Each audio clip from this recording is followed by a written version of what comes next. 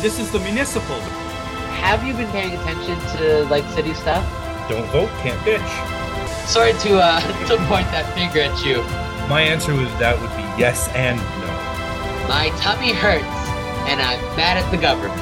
You're saying council wouldn't approve it, and two, you're robbing them of their voice. He's already failed Mortem.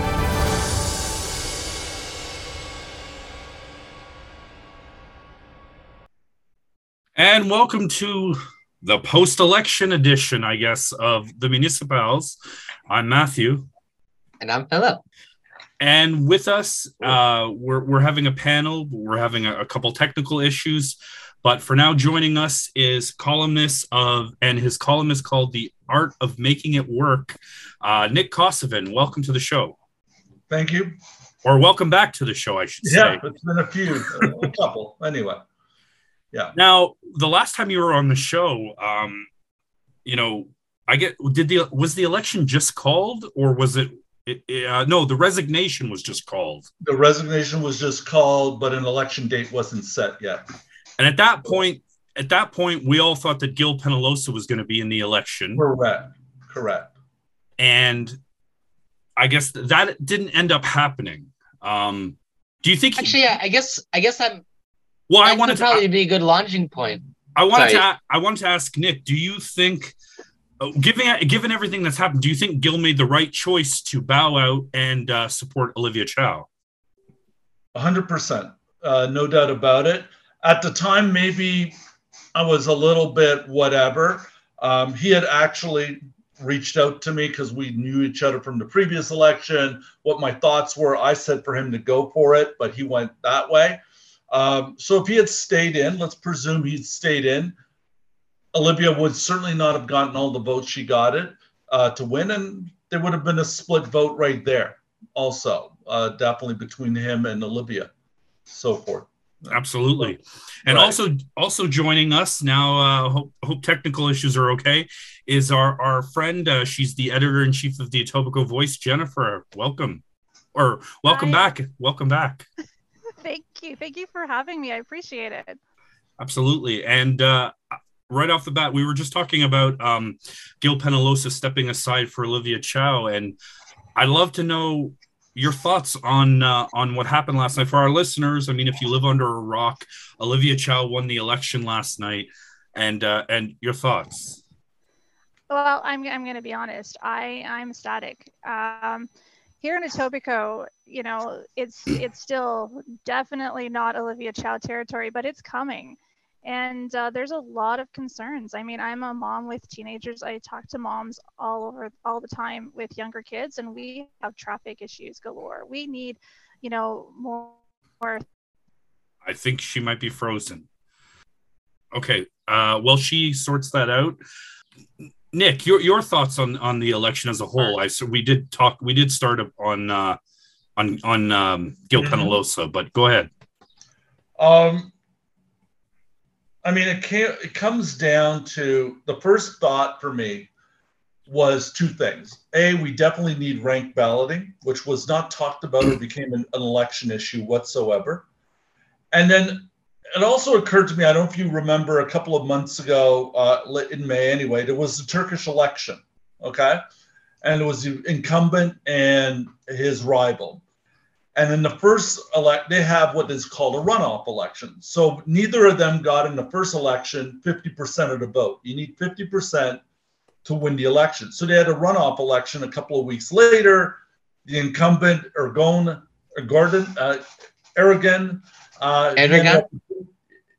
thank you. He ended up with 50. Yeah, I'm not Turkish, so you probably could, whatever. Anyway, ends up with 52.18 of the votes. What we saw yesterday, if you looked at, there was Anna, who really made a comeback I didn't see, but next to her, Mark Saunders and Anthony. If we had a runoff election and Jill is no part of it, between Anna and Olivia, we'd be talking about Anna being the mayor today, for sure. So there is definitely, the electoral system we have definitely needs to be revamped. for lack of a better word. But that's not going to happen because it's not in the politician's best interest. That's just the way it is. Because they keep winning under the current system. Exactly. So why do they want to change that? Exactly. You know what? I just had a thought. Guys, tell me if I'm off base. Olivia Chow didn't jump in until much, much later. And the thing online was, what is she waiting for? What is she waiting for? Shouldn't we limit the number of candidates for at least for mayor? And then, if the slots fill up, oh, well, you're out of luck. Because, I think we can all agree that 102 candidates was too many. Right. Exactly. So in American cities, New York, Los Angeles, Chicago, you had to be two things: party affiliated. So either you're Republican, Democrat, and all that. As well, you need a lot more than 25 signatures and $200 to put your name on the ballot. In New York City, it's like 2,300, something like that. 2,300 signatures is required, and you got to put a significant amount of money down before you can run. It's too easy to run for mayor of Toronto, the fourth largest populous city in all of North America by far. Sorry to interrupt. Go ahead. But can I ask a weird question, sort of like overall as part of this? What exactly is the problem with having 102 candidates running in Toronto? Because it's, we're going to hear the loudest voices are going to be the most popular ones anyways. I'm not entirely sure there is an issue with like raising the barrier to running. I don't really see that as beneficial. Well, if I could just jump in and then I'll let Jennifer and Nick take it. The issue is that if there wasn't 102 candidates, even if there was only 31 like there was in October, it's my firm belief that Olivia Chow wouldn't be the mayor right now. Mm-hmm. No. Even if you don't like Anna Bailão, and for the record, I'm not really a fan of hers either, but it's possible she could have been the mayor. Jennifer, you got cut off, so I'll let you finish your thoughts, and then Nick will go to you. Yeah. Jen? No, on this, I think I do agree that there needs to be, more signatures. I think there needs to be a higher cost to enter. Absolutely. Mm-hmm. I don't think that there needs to necessarily be slots per se. I think you need to open it up to the democratic process. But absolutely, 25 signatures and $200 just to, get on there. I've heard for years, there's been real estate agents and all sorts of people who then get the electoral list. Right. So if you're going to be taking all of this information, you need to actually want to run, you want to have backing, you need to be ready for it. But I'm also with Phil on this where, I don't think you can say, oh, we've got 5 slots, they're all on 20 slots, whatnot. I think you have to open it up. Just make it harder, make people need to work harder for it. And then on top of it, not necessarily how many candidates, but blaming the fact that there's still such a huge amount of the city who just doesn't bother, who they don't vote, they don't pay attention, and they don't care. I think that's where there needs to be work to get out the vote and to get people understanding that this is important day-to-day stuff. That's a good point. And Nick? I'm going to ask Jennifer a question because it was quite on the low side, the voter turnout, 38%, which I thought because John Tory wasn't, no longer involved and so forth, it was going to be at least in the high 40s, maybe mid 50s. So Jennifer, why do you feel it was as low as it was? Honestly, it's because people don't care. Okay. I follow and I talk to people all the time, especially, and I'm talking specifically, I talk to people in person in Ward 2, and I talk to people all the time. I'm an advocate for traffic safety, and we're trying to get Stephen Holiday to help us out and, to get things in order. And people have been dealing with the city for so long and nothing gets done. They don't feel appreciated. They don't feel like a voice. In my ward, they hear one thing in person, and then if they do watch council, they hear representation saying this is what my ward wants, and everybody's like, no, it's not. There's just a lack, and there's a lack of caring. People have given up, and I mean that's what myself and some other are doing right now. Just in our ward alone, trying to do talking one-on-one groups, and it clicks when you have conversation. But for a city the size of Toronto, it's going to take a lot more than just one-on-one conversations because there's not enough time. But yeah, I'm just going to be honest. People don't care. We need to change that. Yeah, and I have to agree. I think people have become so disenfranchised with politicians, especially, not just the system, that we see it not only at the municipal level, but we saw it in, the last provincial election, and even at the federal level. I think it's a big win if we get 40% almost. But at the end of the day, which is abysmal. Exactly, which is crap. But at the end of the day, a municipal election is the government you're voting for that touches you every day. The roads I drive, my property taxes, of course, water that comes out of my tap, blah, blah, blah. And you would think it would be the opposite. Federal being the furthest, and provincial, and now municipal. I'm going to, vote for someone. But I see my counselor not all the time, but, I run into him and this and that. You don't run. But I wonder if this comes from like the image of the levels of government somehow being levels of importance, where people view the federal government as like it's the biggest one, it covers the whole country, and then provincial, like it goes smaller down. I agree with you, Nick. You're absolutely correct that municipal politics are the ones that directly affect our lives most directly. But I feel like there's an impression that people have where it's like municipals are like, that's the boring politics. That's, nothing happens municipally in a lot of people's minds. I just wanted to say, you mentioned it. On behalf of the municipals, I wanted to pass on our condolences to your Ward 24 councillor, Paul Ainsley, who lost his mother recently.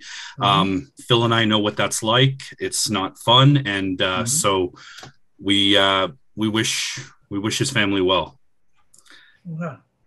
I looked over some of these election results, and you guys are going to get a kick out of this. You guys realize that, the Gong, the guy that blistered with the signs, he actually beat Giorgio Mammoliti.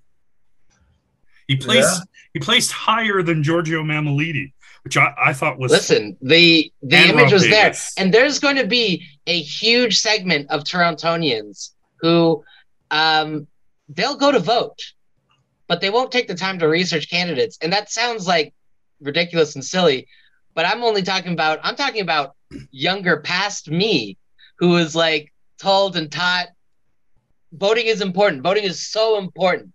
At no point was I told about researching candidates or, doing any of your work, but just get to the polls. So how many people have this mindset that it's so important for them to get to the polls, doing no work and just being like, man, I've seen a ton of those Gong signs. Number 44. How many other candidates do you know their ballot number, except maybe your own personal candidate that you opted for, and Gong? That's true. But you said 500. Remember? I was guessing 500. He fucking killed that. He got almost 3,000. Which is incredible. No debates, no notoriety, except for all of this ad placement. That's got to be some sort of, that's got to be its own little study on its own. And how about for most of yesterday, I guess until the end there, Chris Sky was actually beating Brad Bradford, but Brad Bradford pulled ahead. I think at the end, Chris Sky, and I could be wrong, I think he barely beat in the final count. I believe he did beat Bradford, like by not much. I think it was a 1.8 to a 1.2% of the vote. Yeah. Regardless, I think Bradford should be very embarrassed. Oh, yeah, 100%. Yeah. And he's still a counselor. He's still got to go to work tomorrow. So For the next 3.5 years, he's got to go up to his. He's endangered his own ward. Yeah. Oh my God! In 2026, so. yeah. But guys, did you But know that he's got 3 years to make it up. Maybe he learned a lesson, That's a hard true. lesson and a humiliating lesson. But give him benefit of the doubt. If he wants to keep his job, he's got 3 years. That's true. We can all hope that we learn our lessons in these scenarios. Yeah. There should only be one more by-election before 2026, and that's for Ward 20. You know, if Gary Crawford wins. Let's hope he wins for Scarborough Guildwood. Mm-hmm. Mixed feelings. Did you guys know that Chris Sky is actually claiming he lost the election due to fraud? Yeah, it's all over Twitter and all that. Yeah. And there's another one. It might be Gong or the other one. They're asking. Oh, Gong. Gong called for a recount. Yeah, called for a recount. Doesn't make the top 10. 3,000 votes. Recount. Chris Sky's doesn't look right. I had so many signs. Yeah. Chris Sky's tweet was, "I have just exposed the largest act of fraud in Canadian history." I'm pretty sure the poll he's using as his example is a Twitter opinion poll, which is come on, my dude. That doesn't mean anything. He had 2 voter registration cards, right, Matt? Sorry? I think he showed a picture of 2 voter registration cards at the same address or something. There was a tweet about that earlier today. I saw. I just there's a little article here written by Mark Slepinski, and that's what I copied. I didn't see any tweet. Okay. I also have a tweet here by a guy named Joe Ragusa, and he goes, "But now that Gong has lost the mayor's race, who will rescue Toronto?" Because that's what was on his sign. Yeah. So, I mean, I've got tweets here. I'll read from Justin Trudeau. Ooh, Matthew, wait before you start, Matthew. I think while we have everyone here, I'm curious, Nick, Jennifer, if you feel comfortable, obviously you don't have to share if you don't. I'm curious who you guys voted for. Well, if anybody follows me on Twitter, I think they can easily see that it was definitely Olivia Chow for me. But that was hard because I really, really believe in Chloe Brown and I really like Josh Matlow as well. But I was like, no, I was with the whole, I've seen it happen before. I don't want to split any votes.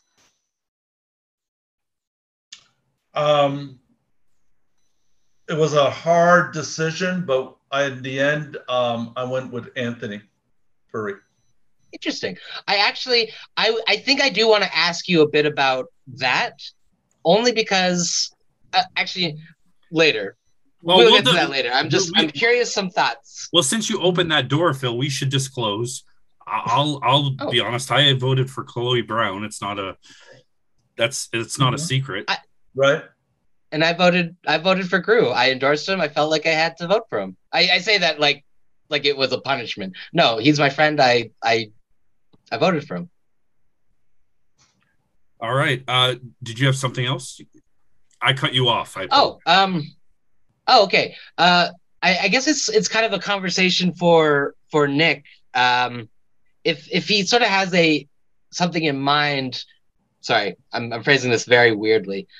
In the building where I work is the president of the Toronto Centre conservative writing. I framed that very weirdly, but he's like a conservative person at Toronto Centre, and we have these political conversations, and he as well. He voted for Anthony Furey also, and I got the sense that a lot of conservative-minded people, and I actually don't know if that's you, Nick, but a lot of them were turning against Mark Saunders and the thing that I saw come up quite a lot was, or in my mind was, Mark Saunders constantly brought up his time as police chief, as his credentials to being the mayor of Toronto, where everyone else in the city of Toronto was like, dude, we didn't see your time as police chief fondly.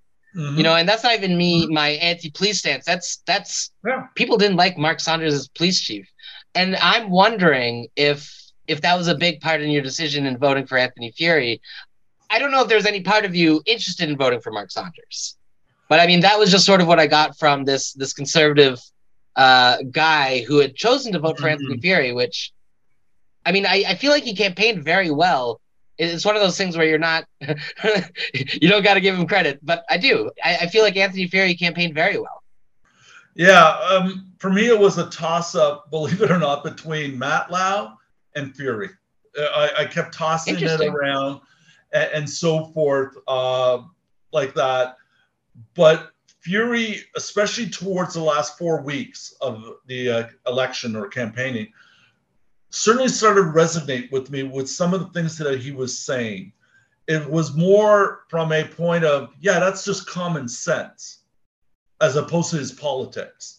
There were a few things I called him out on earlier, you know, whatever, that, you know, would take people off the street, institutionalize them and all that. No. But, you know, whatever. But he was starting to make some common sense like that. What I liked about Matlow is he's did a lot of cost-based platform, like Mitzi Hunter did also. But I thought, you know, at the end of the day, he was too much a centralist for me. And I had, you know, I knew where Anthony stood. I always got a feel for Matlow was just trying to show and tell what the people wanted to hear like that. And I'm not a big fan of career politicians. That's another one too. And he's a columnist like I am. So there you go. You know? Is he? There you go. Oh, sorry, Anthony Furey. My brain was like, Josh Matlow is a columnist?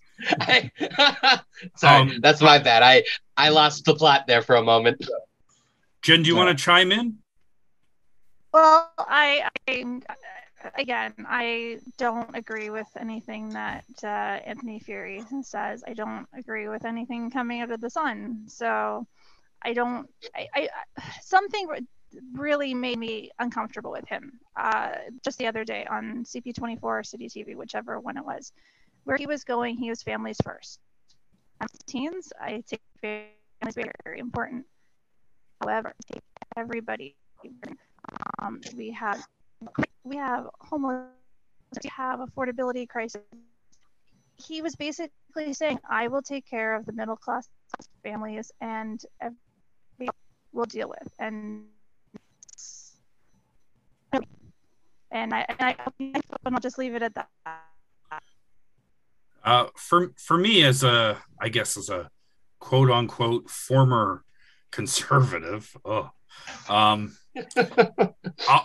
say that if the Doug Ford endorsed candidate was someone other than Mark Saunders, who was a cop, so basically if the person was not a cop, it might have been a closer race, maybe.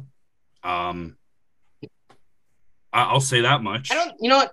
I don't think necessarily it was the fact that Mark Saunders was a cop that was his weight. It was the fact that he was the top cop who did such a shit job at it. I think was his albatross. It wasn't that he was a cop, and that's coming from, you know, a very dyed in the wool, you know, ACAB kind of person. It wasn't because he was a cop. It was because he was a shit cop. But Phil, there is a strong contingent of Torontonians that do not want to mix cops with their politics. I don't know how John Burnside is back in.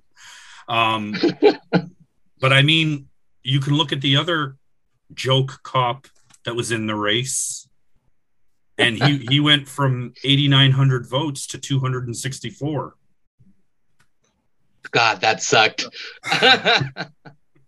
I loved that though. That just made my day this morning.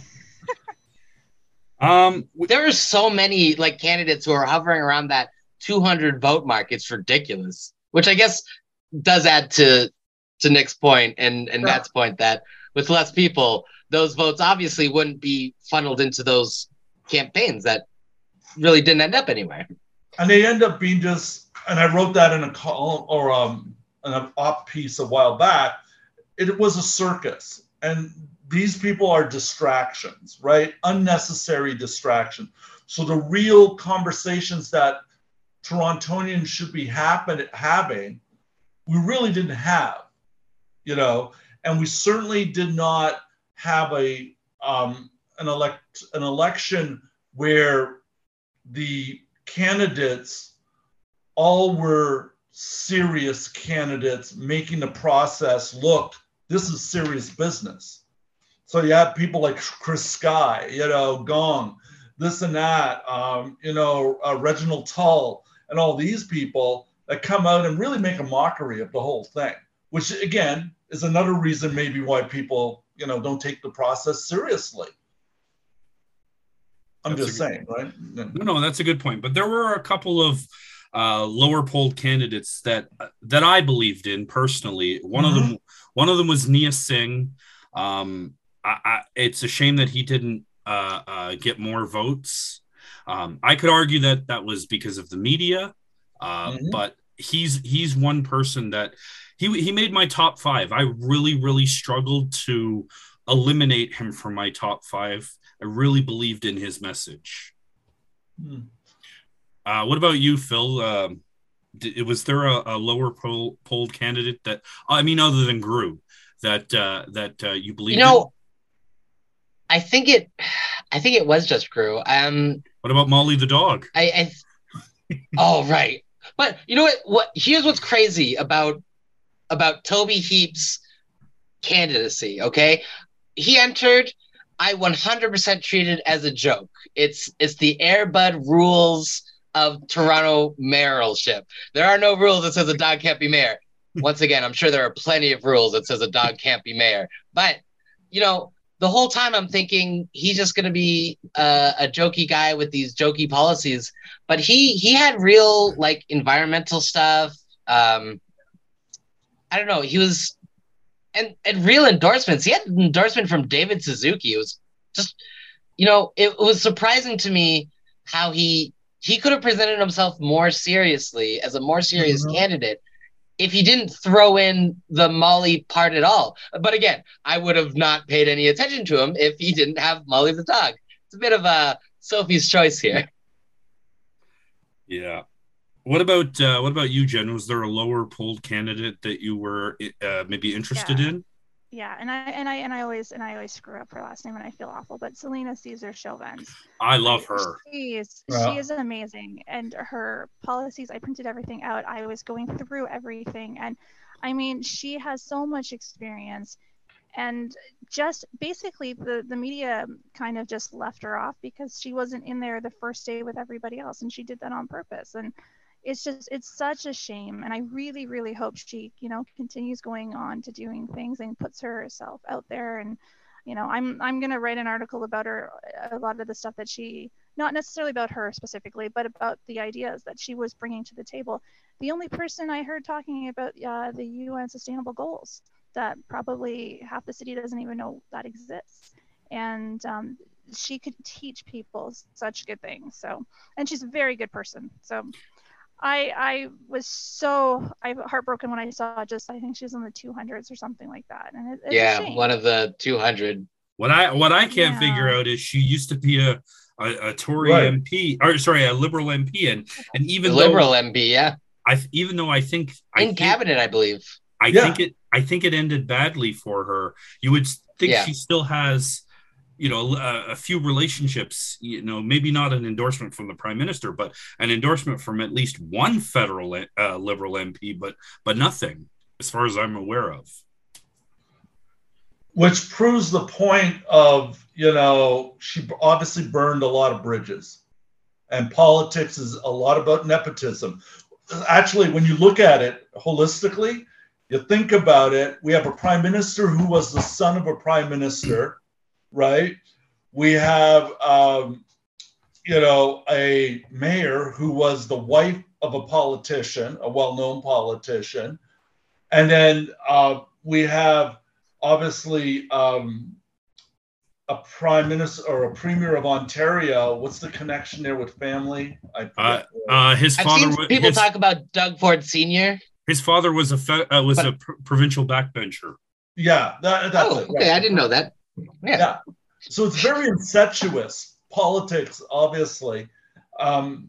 Kudos to her that she got, as far as she did with liberal and federal politics, but she burned some bridges and there's no coming back from that. No one's going to touch that. That's another thing that's never talked about, term limits. So politicians get in, exactly. No one talks about it or the politicians don't because. Except for me. Yeah. Okay, yeah, except for you. And that's because they just want, to hold on to that power as long as they can, right? No one's in it for, I'm going to serve my 8 years or whatever, do my best and, leave a little legacy and move on. No one's into that, right? So they're all looking out for their own self-interest. Nick, was there a lower polled candidate that you maybe even mildly interested in? Or yeah, there was one. And you might have seen the article I wrote on her because a lot of her writing started resonating with me. Sarah Clemenhag. Clemenhag. I can't pronounce last names today. That's okay, Nick. You fit right in with us. So she did quite well in the fall election, but I guess I just wasn't paying attention. But then on Substack, she started putting out some stuff, and I go, wow, you're making a lot of sense. Maybe too much sense, a lot of reality, like, the housing crisis can't be fixed. Sorry, people. Toronto is the way it is. It's no different in New York City, Los Angeles, Chicago, whatever. I don't know why Torontonians think it would be different. It is what it is. But she called it out and wrote a very good essay on that, which in my op piece today, I tagged into it as a must read about affordable housing. Chow is not going to solve the problem. Nobody is. There's too many people coming into Toronto faster than, how many units can you build a year? 5,000? 10 at the most? And that's ridiculously, unrealistic. Especially when the other levels of governments, they're not giving the money. If we're going to open the floodgates and let everyone in, which is okay with me, right. you need to start paying for it. Exactly. Well, it's not even the money issue, because even if the money was there is the physical issue. How fast can you build, right? It's just, we have a labor shortage. How many people, work in construction, blah, blah, blah, developers designing, blah, blah, blah. We're not talking putting hamburgers together here at McDonald's. We're talking building units. And a unit, let's say a half decent size apartment building, takes 3 years minimum, if not 4, to build. And we're already got 85,000 people on the waiting list for affordable or subsidized housing. We're already behind the 8 ball. And that doesn't include the thousands of homeless people that we have, correct? Exactly. And the homeless people and so forth. And now we got an influx of immigration coming to Canada, which, yes, Canada does need, no argument, but most of them go to Toronto, Montreal, Vancouver, especially Vancouver and Toronto. Do the math. It ain't going to solve itself. So I think at one point, and I hope you read my stuff, Jennifer, feel free to publish it. At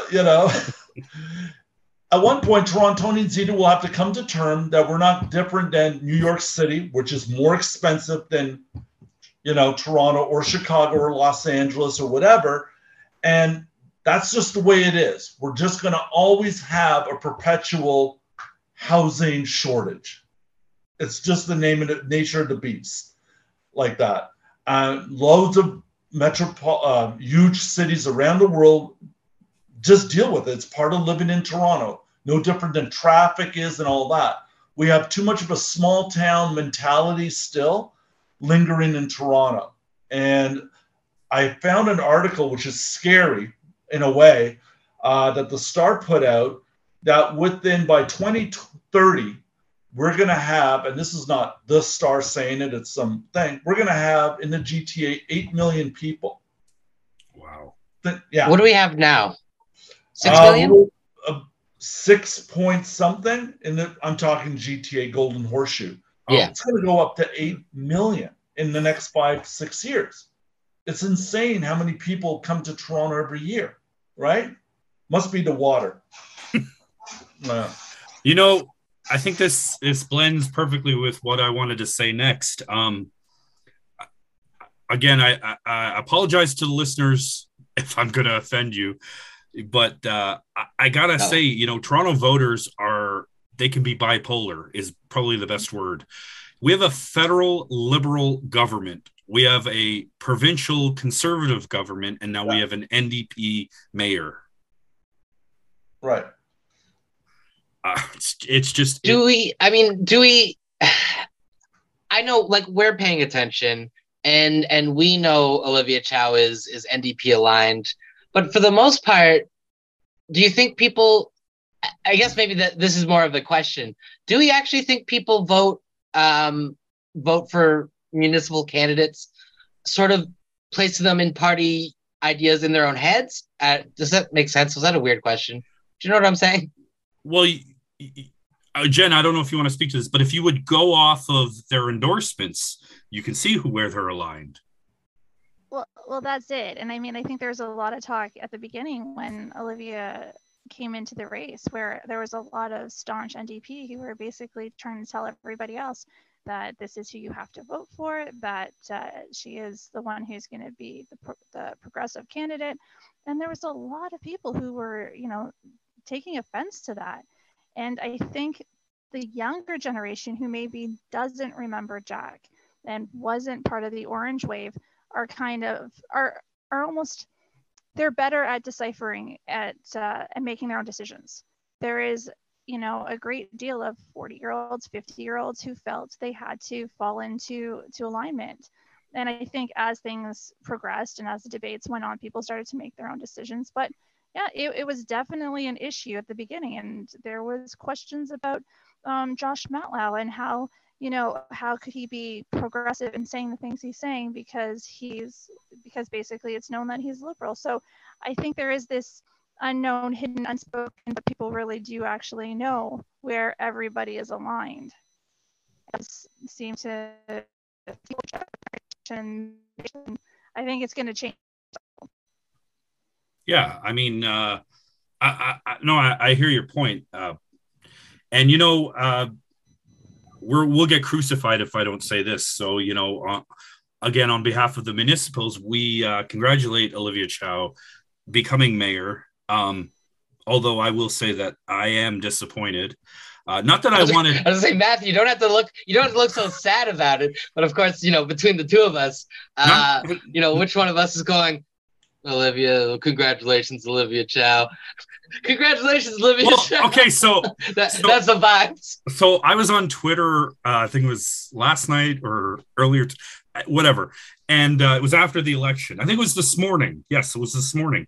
And Anthony Fury had not congratulated Olivia Chow yet, and people were slamming him based on what I saw. They're like, You need to congratulate Olivia. There were comments in a tweet, in a thread that I was following, and at least 4 of them were like, you need to congratulate Olivia. And he did. That's like bullying, but whatever. Oh, actually, you know what? That's a fair point. I don't know. Maybe this is just it's political politeness, but I mean, it was very interesting that I saw a completely separate tweet, and I'm not actually going to make it about a bigger, larger point because clearly there's something wrong with this person.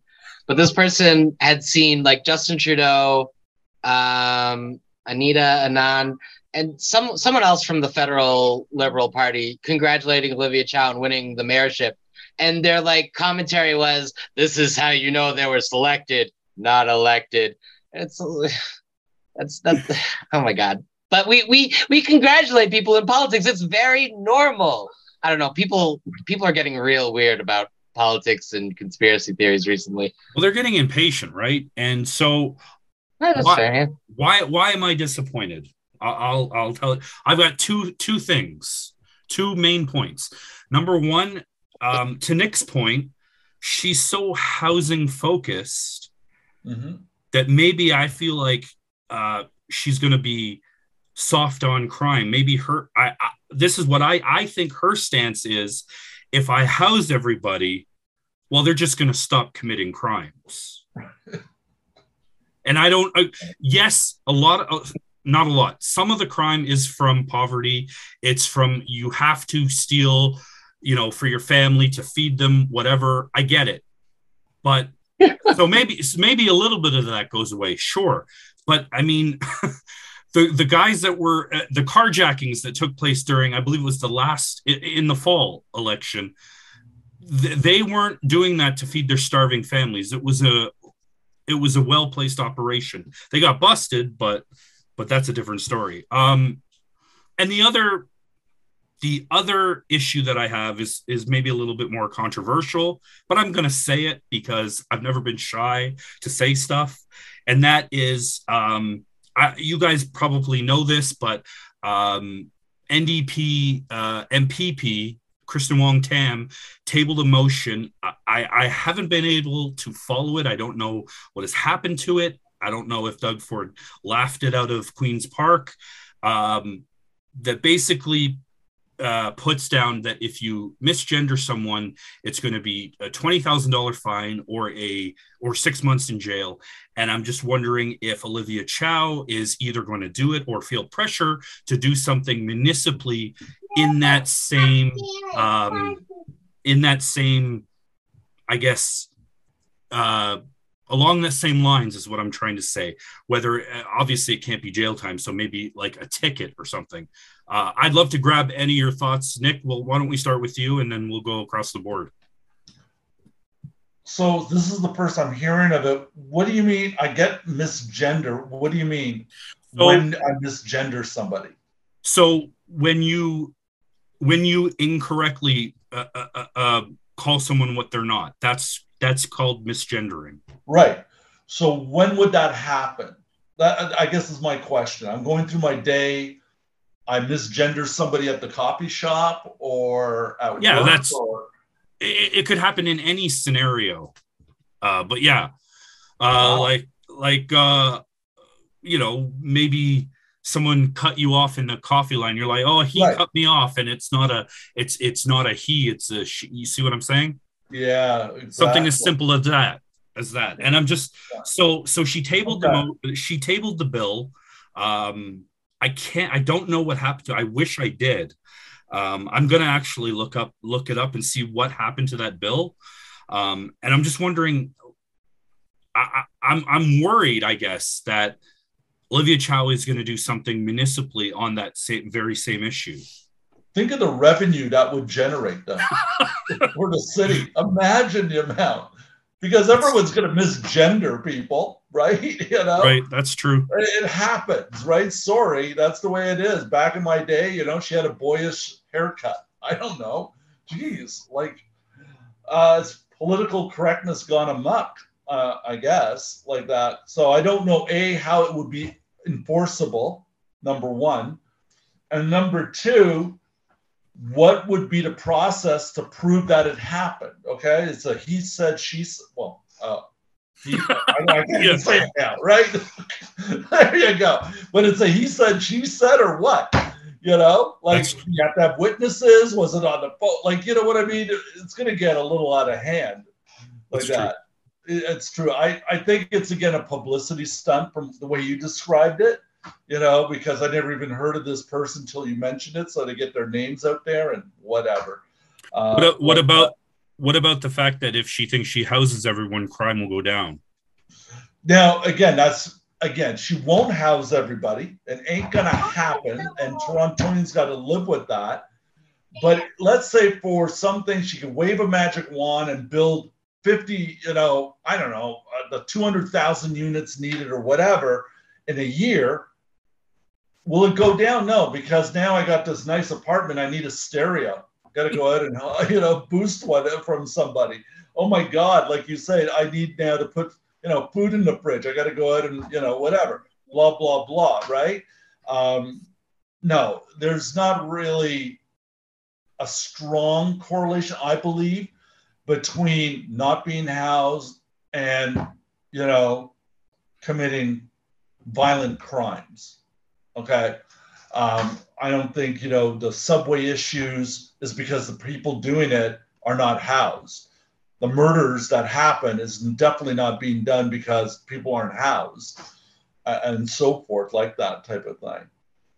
Like that. But I want to ask Jennifer a question, which you brought up sort of, because let's face it, a lot of Olivia's Chow brand is due to her affiliation with the NDP, okay? And we know a lot of people affiliated with it, so they voted towards that or whatever she stood for, like that. So Jennifer, Olivia's Chow's brand, how much of that was the reason you voted for her? Or was it more because she didn't say anything of a platform? Or was it because of you could relate to her as who she is, her stories? She was a great storyteller. Like, is it the brand or is it the person and the stories? It's not that. Okay, so first of all, the stories and the brand are nothing new to me. I've been following her for years. I think it's when you get into the discussions about safety. So it's when these debates were going on, and everybody is attacking her and saying, you're going to defund the police, you're going to do this, you're going to do that. When you listen to her talking one-on-one, it's not that she's out to defund the police. It's to move some funding and doing what a lot of advocates that I follow and that I speak to regularly say needs to be done. It's to move some of the funding to dealing with the mental health aspects, to having mental health teams. This is going to, it's not that it's going to stop major crime. And we obviously need, police who are there, who can focus on. In my ward, there's people who are having car theft is a daily occurrence here, but it's to get to the root of the problem. And when she talks about affordable housing, it's not about necessarily giving the money to the developers like some other candidates want to do. It's bringing in that affordable housing, the housing in the where we used to have co-ops being built. It's the ideas of helping tenant renters. I'm a renter. I've rented my entire life. I don't really care if people in my neighborhood are going to pay $200-$300 more a year when I know I'm paying $60-$70 extra a month, and that is good. I've been in my apartment for years. I don't have to worry too much about it going too high. But she gets it, and I guess it is because I connect with her, because she gets my concerns. She gets the concerns of my neighbors. She gets the concerns of people who are looking at their teenagers going, how in 10 years are my kids going to be able to stay in the city? So it's the issues, and you have to really, really be listening. And that's what I kept saying to a lot of people, is when you have the debates, and they're the same debates every night, the same people, and they're all attacking, you miss what's really there. And sorry, go ahead, Nick. No, and that she certainly knows about affordable housing and subside, having lived in it for many years with Jack. I was also gonna ask, sorry, if you wanted to speak on what I said about my concerns. Jen? To me? Yeah. Okay, so your first concern was you have to remind me now what you were saying, because sorry, it's okay. So it's her belief that if she houses everybody, the crime rate will go down, and of course the municipal contingent to the provincial bill tabled by the Kristen Wong Tam. Yeah. Okay. And then so I'll start with the Kristen Wong Tam issue. Well, because first of all, I don't know, I haven't been following this, but basically anything that the NDP bring to the table, the Conservatives knock down. So that's probably hasn't gotten anywhere. Okay. And I don't think you could even bring something to that extent to this council, because the council is still very divided. They're still very long-term councillors who they would have a connection. I think what you may see is there's definitely going to be a more open mayoral office to different groups. I think, seeing what's going on in the high schools, just because I see that every day, there definitely needs to be more openness and more discussion about transphobia and LGBTQ2S issues.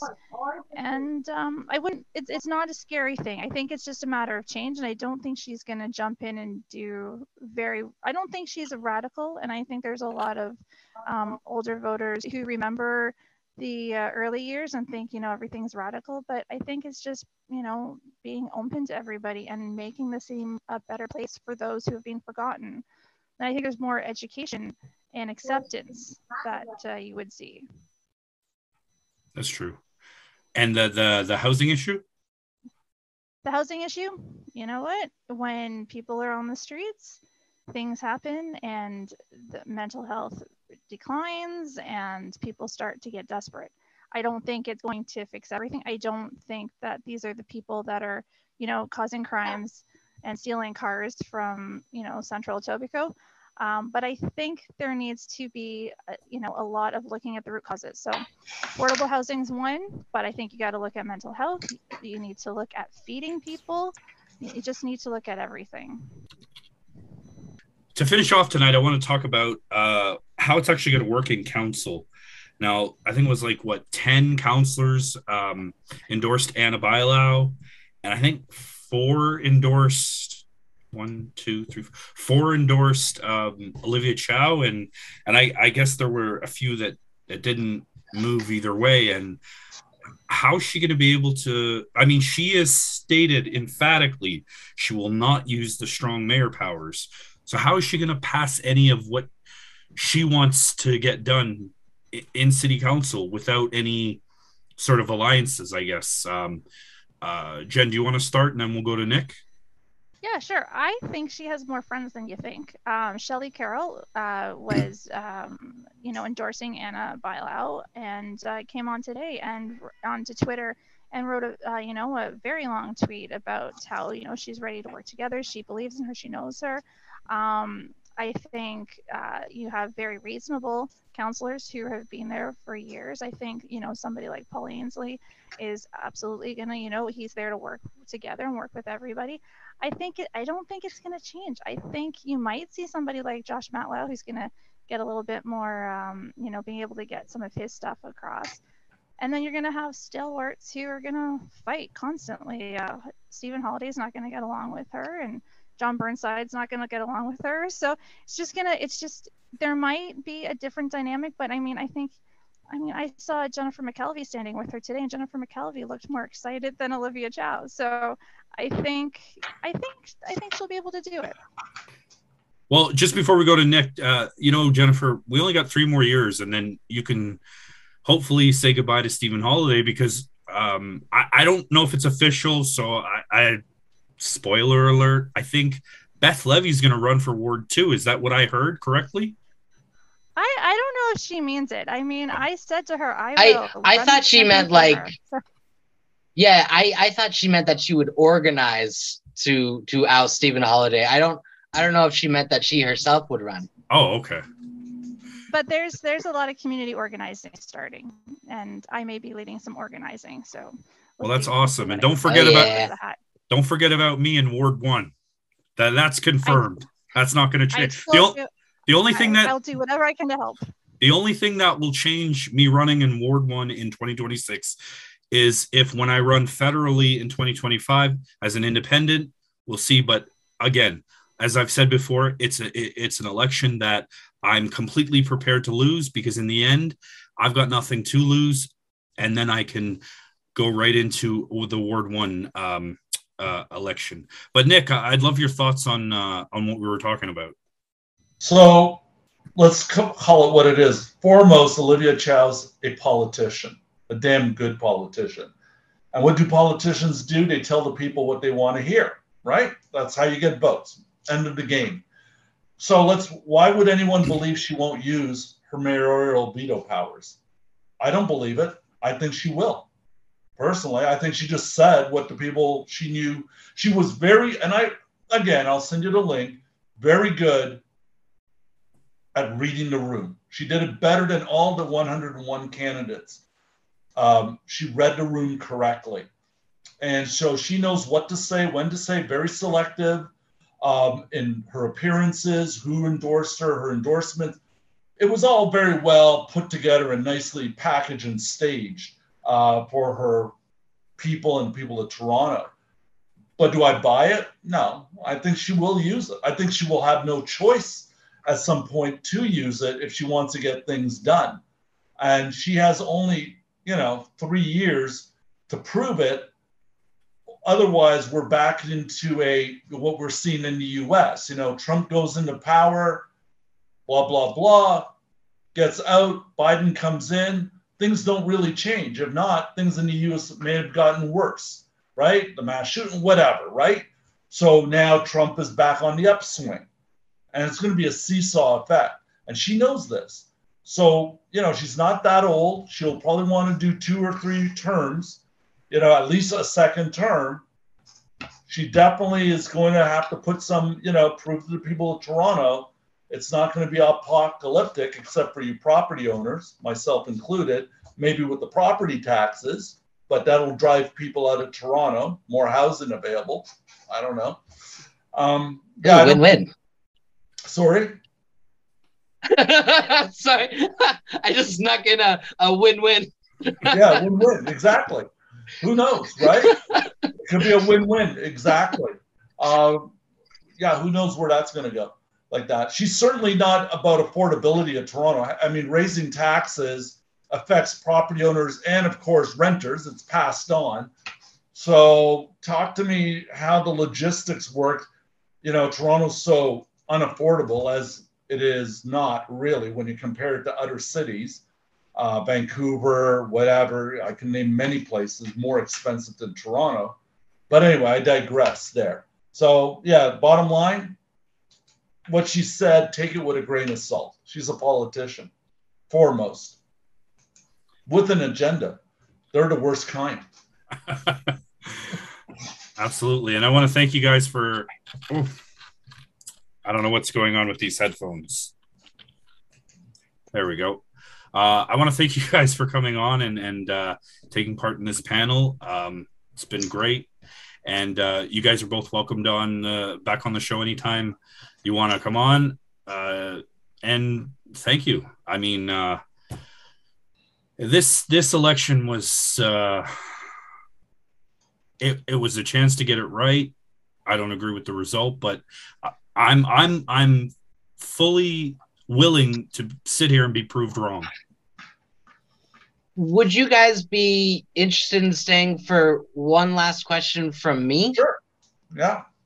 Which is my simple thought, which is, what do you personally think needs to be addressed in Toronto immediately with Mayor Chow? Nick, if you'd like to go ahead.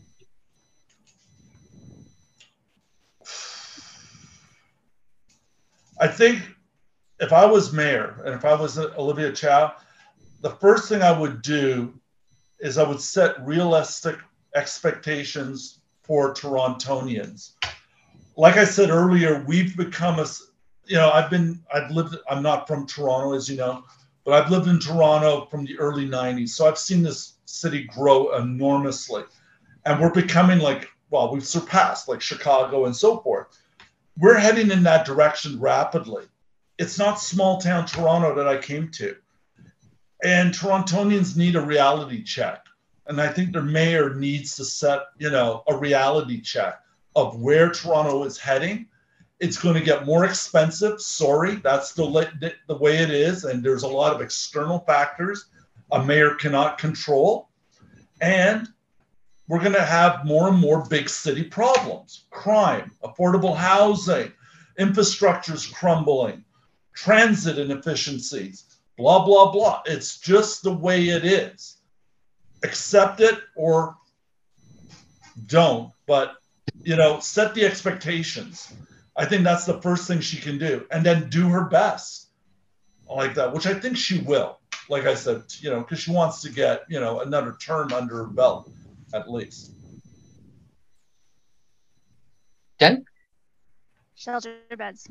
I know there's no the housing and affordability. This is all long-term stuff, but while it's warm, before the weather turns, there needs to be shelter beds. And I mean, I follow GRU as well, and I've learned so much from GRU. And we're heading into a summer that's going to have very bad air. You know, basically the world's on fire. People need somewhere to sleep at night. They need respite care where they can get fresh air or cool off. So those shelter beds, and just get something where people can go inside and then build. Absolutely.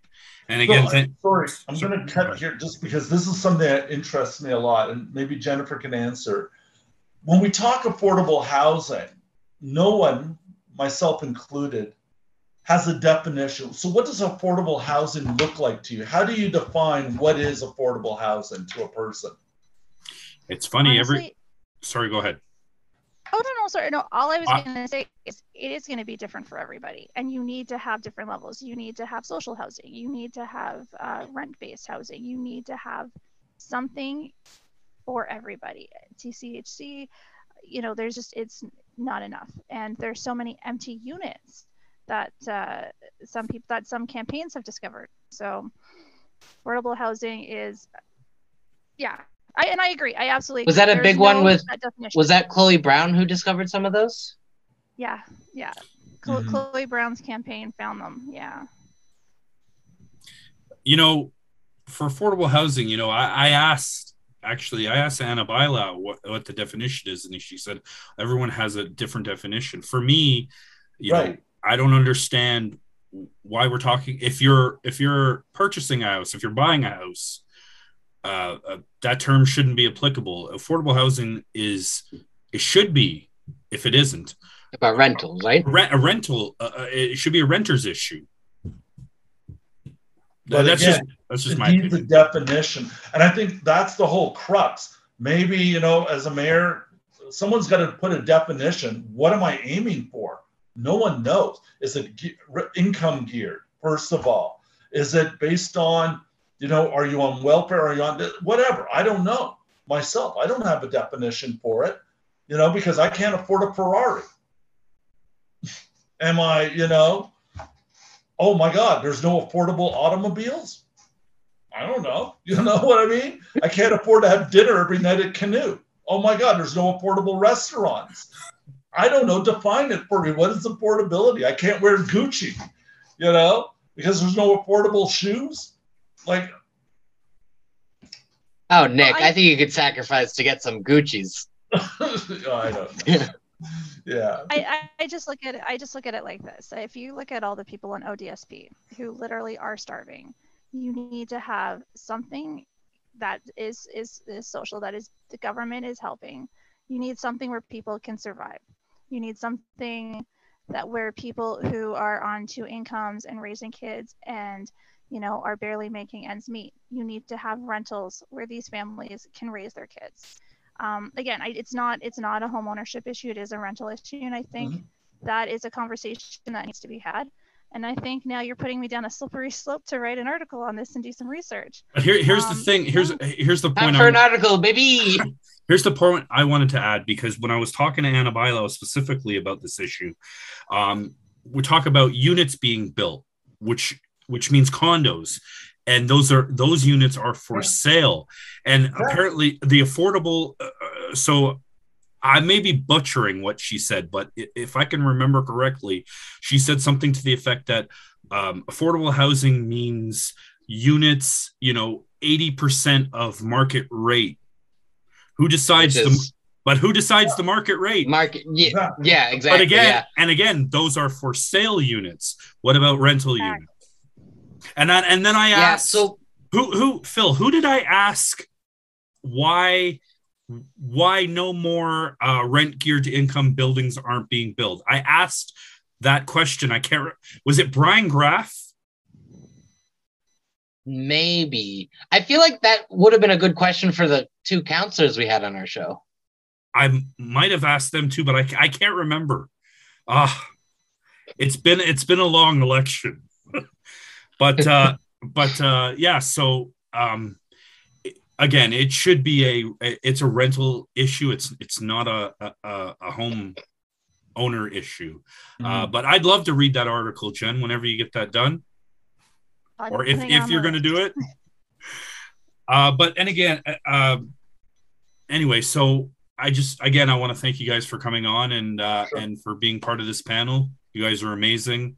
I will if you send me links, I'll include them in the show notes. I know I'm bad for that stuff, but I'll get it done. Will do. And thank you guys. Thank you so much for coming on here. Okay. Thanks for having me. I love being here. So anytime. Absolutely. And that was the panel. I hope you guys enjoyed that. Technical difficulties aside. You know, I didn't get a chance to read some of these tweets. I'm just going to blow through them real quickly. Justin Trudeau writes, congratulations on being elected mayor of Toronto, Olivia Chow. I'm looking forward to working together to deliver results for Torontonians. John Tory writes, my sincere congratulations to Olivia Chow on her election as mayor of Toronto. She brings a great deal of experience in the public life of our city and our country, and I know that will serve her well as mayor. We are so fortunate to live in Toronto, and I know Ms. Chow will work with council and other governments to make our city even better. She loves the city as I do and will do anything and I will do anything I can to help her in the days and months ahead. While it is the biggest possible privilege to hold this job, it is also complex and challenging, and we should all be hoping for her success. Okay, buddy. What's the hardest part about your job? Hiding your mistress. No. Anna Bailau writes, congratulations to the mayor of Toronto, Olivia Chow. I wish you all the best in the years ahead. The time is now to come together as a city to solve our biggest challenges. David Miller writes, congratulations, Olivia Chow. You earned this. People overwhelmingly voted for change, and that's a powerful mandate indeed. Let me see. Blake Acton writes, congratulations, Olivia Chow. I'm sure you'll do your best as mayor to make Toronto a city we can all be proud to call home. Brad Bradford writes, congratulations to Olivia Chow on becoming the next mayor of Toronto. Tomorrow we keep pushing to build an affordable and safe city that you can move around in confidence. Tomorrow we get back to work to fight for less talk and more action at City Hall. And I invite you to, and I can't get the rest of the tweet, but that's all right. No, that's whatever. Anthony Fury writes, congratulations, Olivia Chow. I admire your longstanding dedication to this great city, and I wish you well in serving the people of Toronto. Jennifer McKelvey writes, on behalf of all Toronto residents, I want to congratulate Olivia Chow on being elected our city's next mayor tonight. Earlier this evening, I spoke to Mayor-elect Chow and committed to supporting an orderly transition of the mayor's office in the coming days. Josh Matlow writes, congratulations to Mayor-elect Olivia Chow. I look forward to working constructively and collaboratively with you to build a better Toronto and face our city's challenges together. And I think, for fun, I'm going to read you this one. Chris Sky writes, I want to thank my supporters and volunteers. You did great. And we know they lie, cheat, and steal. Never give in to the globalist agenda, no matter what. I don't know. Maybe don't get arrested a week or two before the election.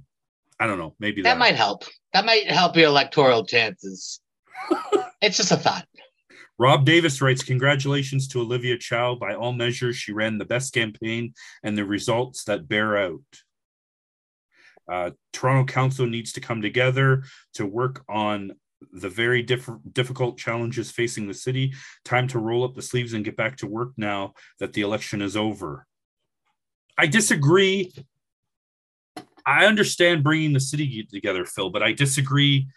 Like, he was the one leading the charge, Rob Davis, I'm talking about, petitioning the CRA to look into Chow's charity, the not-for-profit. Now, let me ask you, she won the election. Does that all now go away? Well, I think it more speaks to in my mind, Rob Davis wasn't really doing it. This is Rob Davis, right? Yes. I don't believe he was starting that investigation in good faith anyways. That's my thought.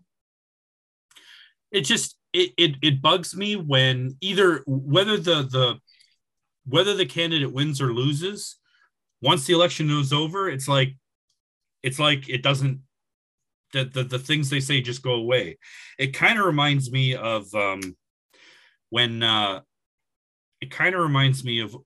when Trump beat Hillary Clinton. He said, I'm going to investigate you and blah, blah, blah, blah, blah. And he won. And that never happened. I don't know. That was just bravado, though. Like, it wasn't. It was bullshit. It was bullshit. It was. Yeah. So, your final thoughts on this election? We have been doing this shit now since February. We've interviewed a lot of candidates, a lot of the high profile candidates, actually. And I got PTSD if anyone says election in the next 6 months. But I'd love to know your thoughts on, the job that we did and also the job that the candidates did. And if you want to single out candidates, go ahead. I'm here for it. Well, here's a fun thought for you, Matthew. On our little independent show, we had the second place, fourth place, and fifth place candidates on our show, which is very cool. Kind of final. I'm glad this election is over. It's like it felt like a foregone conclusion in terms of Olivia Chow. Now, how it played out on election night, it did not feel like a foregone conclusion. There was quite a bit of time where it was like Anna Bilau in the lead with 20,000 votes. And my panic there, okay, understand, my issue with that is, in my mind, Anna Bilau isn't even the most offensive candidate to run. She wasn't, super pro cop. She wasn't, let's rip out the bike lanes. She was just very center, middle of the road, keep on Status keeping quo. on, which I think is part of the problem. That was John Tory's keep on keeping on, try to be a leader, but in a cheap city. And that's where it left us. 9 years later, after John Tory's elected, this is where we are. And it just, in my mind, it felt like an Anna Bilau mayoralship. It wouldn't be chaotic. It wouldn't be like, oh, immediately everything goes to shit. But it would just be a continuation of the failed policies of John Tory. So, so I was nervous. I legitimately was like, oh my God, we're going to have a fucking Mayor Bilau. God damn it. And as I've said to you, Matt, both in person and on our show, Olivia Chow isn't who I voted for. She's not who I personally supported. I would have loved to have a chance to get to talk to her, get her vibe, which we didn't, and that happens. And hey, who knows? Maybe I can send another silly email with a silly subject line to Olivia Chow, and maybe before she even becomes the mayor, maybe we can get her to be a municipal. But for now, I'm happy with the result because, in my mind, the most important thing that needed to happen in this election was change. And Anna Bilau represented the same. I think that's well put. I agree with you. We needed change. We need change. I'll be eager to see exactly what kind of change she brings to the table. And to be clear, and what's sort of exciting about the position we're in as our, little independent media outlet is, as you and I have said, more you, but I mean, it's the vibe for the podcast, is we want to be able to hold these elected officials accountable. With John Tory, that was easy because we both thought he was doing such a shit job that it wasn't even a question. It was so easy. Olivia Chow, I like her. I want her to succeed. That means we need to be on her ass. Okay? When she fucks up, we will talk about it. Absolutely. When she succeeds, I hope we talk about it. Absolutely. But it's the people, it's the people we like, really, that we have to push. We can't just be happy that we got, in my case, we can't just be happy that we got change. We have to funnel that energy into the change that we want to see in the city. Absolutely. And I got preachy. I got a fun little story that I'm going to share with our listeners. So more in the sense where you were by your phone on election night, which, by the way, for our listeners, there was one text from me and one text from Phil exchanged on election night, and that was it. just so we're painting the picture for our listeners. And while you were sitting by your phone going, fuck, we're gonna have a mayor bylaw, I was like, I was sitting by my phone and I was like, it looks like it can't be anybody else but bylaw or Chow. I guess I'm rooting for bylaw. So I was like, oh, okay, we're gonna have bylaw. Okay, good. And then it turned, and I was like, oh shit. And then I kept. It got a little bit closer. It got like 5,000, and I'm like, okay, bylaw can pull ahead. We still got more. What am I trying to say? More voting places to report, whatever they're called. Yeah. I'm like, okay, we can do this. And then I watched the lead increase to 12,000, to 13,000, 14,000, 20,000. And I was like, oh no, we're going to have a Mayor Chow. Now, because you brought it up, I would like to share with our viewers this text exchange that you and I shared on election night. Go ahead. All right? 9:56 p.m. from Matthew. I'm disappointed. 10:13 response from me. I'm pretty okay with this. Election conversation over. That was it. That was all we said on election night. We really brought it all out. Oh, well, there's no use crying over spilled milk. Olivia Chow did win the mayor's chair. So I think that even if we don't, and I'm speaking to the listeners, if you don't agree with her, that's okay. But I think that she's at least earned the chance to prove us all wrong. And for me, I'll speak for myself. I hope she proves me wrong, because I want to be wrong about her. I was never going to be wrong about Blake Acton, and I know I'm not wrong, but I'm willing to be wrong about Olivia Chow, not to put them in the same conversation, because let's be honest, they don't belong in the same conversation. But anyway, that'll do it here for our panel and for the afterbirth of the panel, whatever you want to call it. Next week. Afterbirth. Next week. Placenta's dropping everywhere. Right? Well, the birth has taken place. Olivia Chow is the mayor. But next week, I'm hoping, I haven't spoken to her yet because we were busy with election stuff, Sheena Sharp to be on the show next week. If not, maybe it'll be a surprise guest or just me and Phil. Hey, I'm down for that, because we got lots and lots of stuff. We're going to start doing more in-depth reviews of the council meetings. I'm not talking about the Scarborough, the Etobicoke. I'm talking about the Toronto City Council meetings. The big ones. We're Good gonna old recaps. We're gonna recap it like it's not like it's a wrestling show, but well, I'll try. I'll do my best, Jim Cornette. Fuck, I love that guy. He's so funny. Anyway, and we're gonna try to bring you guys the content that you want, and if anything breaks, we'll try to cover it first. We'll see if we can get there first. We'll cover it on Wednesdays. Exactly. And so, I mean, that's it for us, but I don't want to leave this show without thanking our wonderful, wonderful wide world of listeners. I'll get it started. We've got listeners from Italy, France, Belgium, Sri Lanka, Venezuela, St. Grenadines, the UK, Mexico, El Salvador,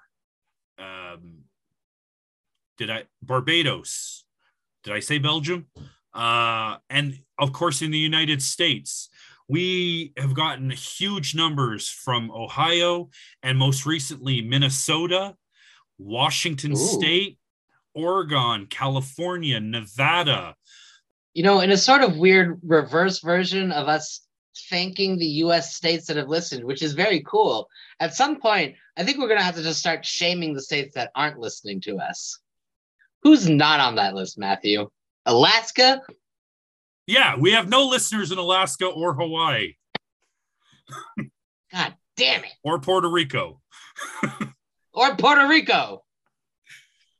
But we do have listeners in Florida, Georgia, South Carolina, North Carolina, Virginia, West Virginia, New York, Pennsylvania, Indiana, Illinois. There are others. There's so many. There's like 30. And of course, we can't leave the show without thanking our homegrown fans right here. Obviously, Ontario, you guys are our biggest cluster. Thank you guys so much for listening. And also we have listeners in a few other provinces, I think BC, Alberta, Quebec. We couldn't do this without you guys, obviously. We need the listeners. And as Phil and I have said before, we don't want your money. We want you to support us in the way of listening.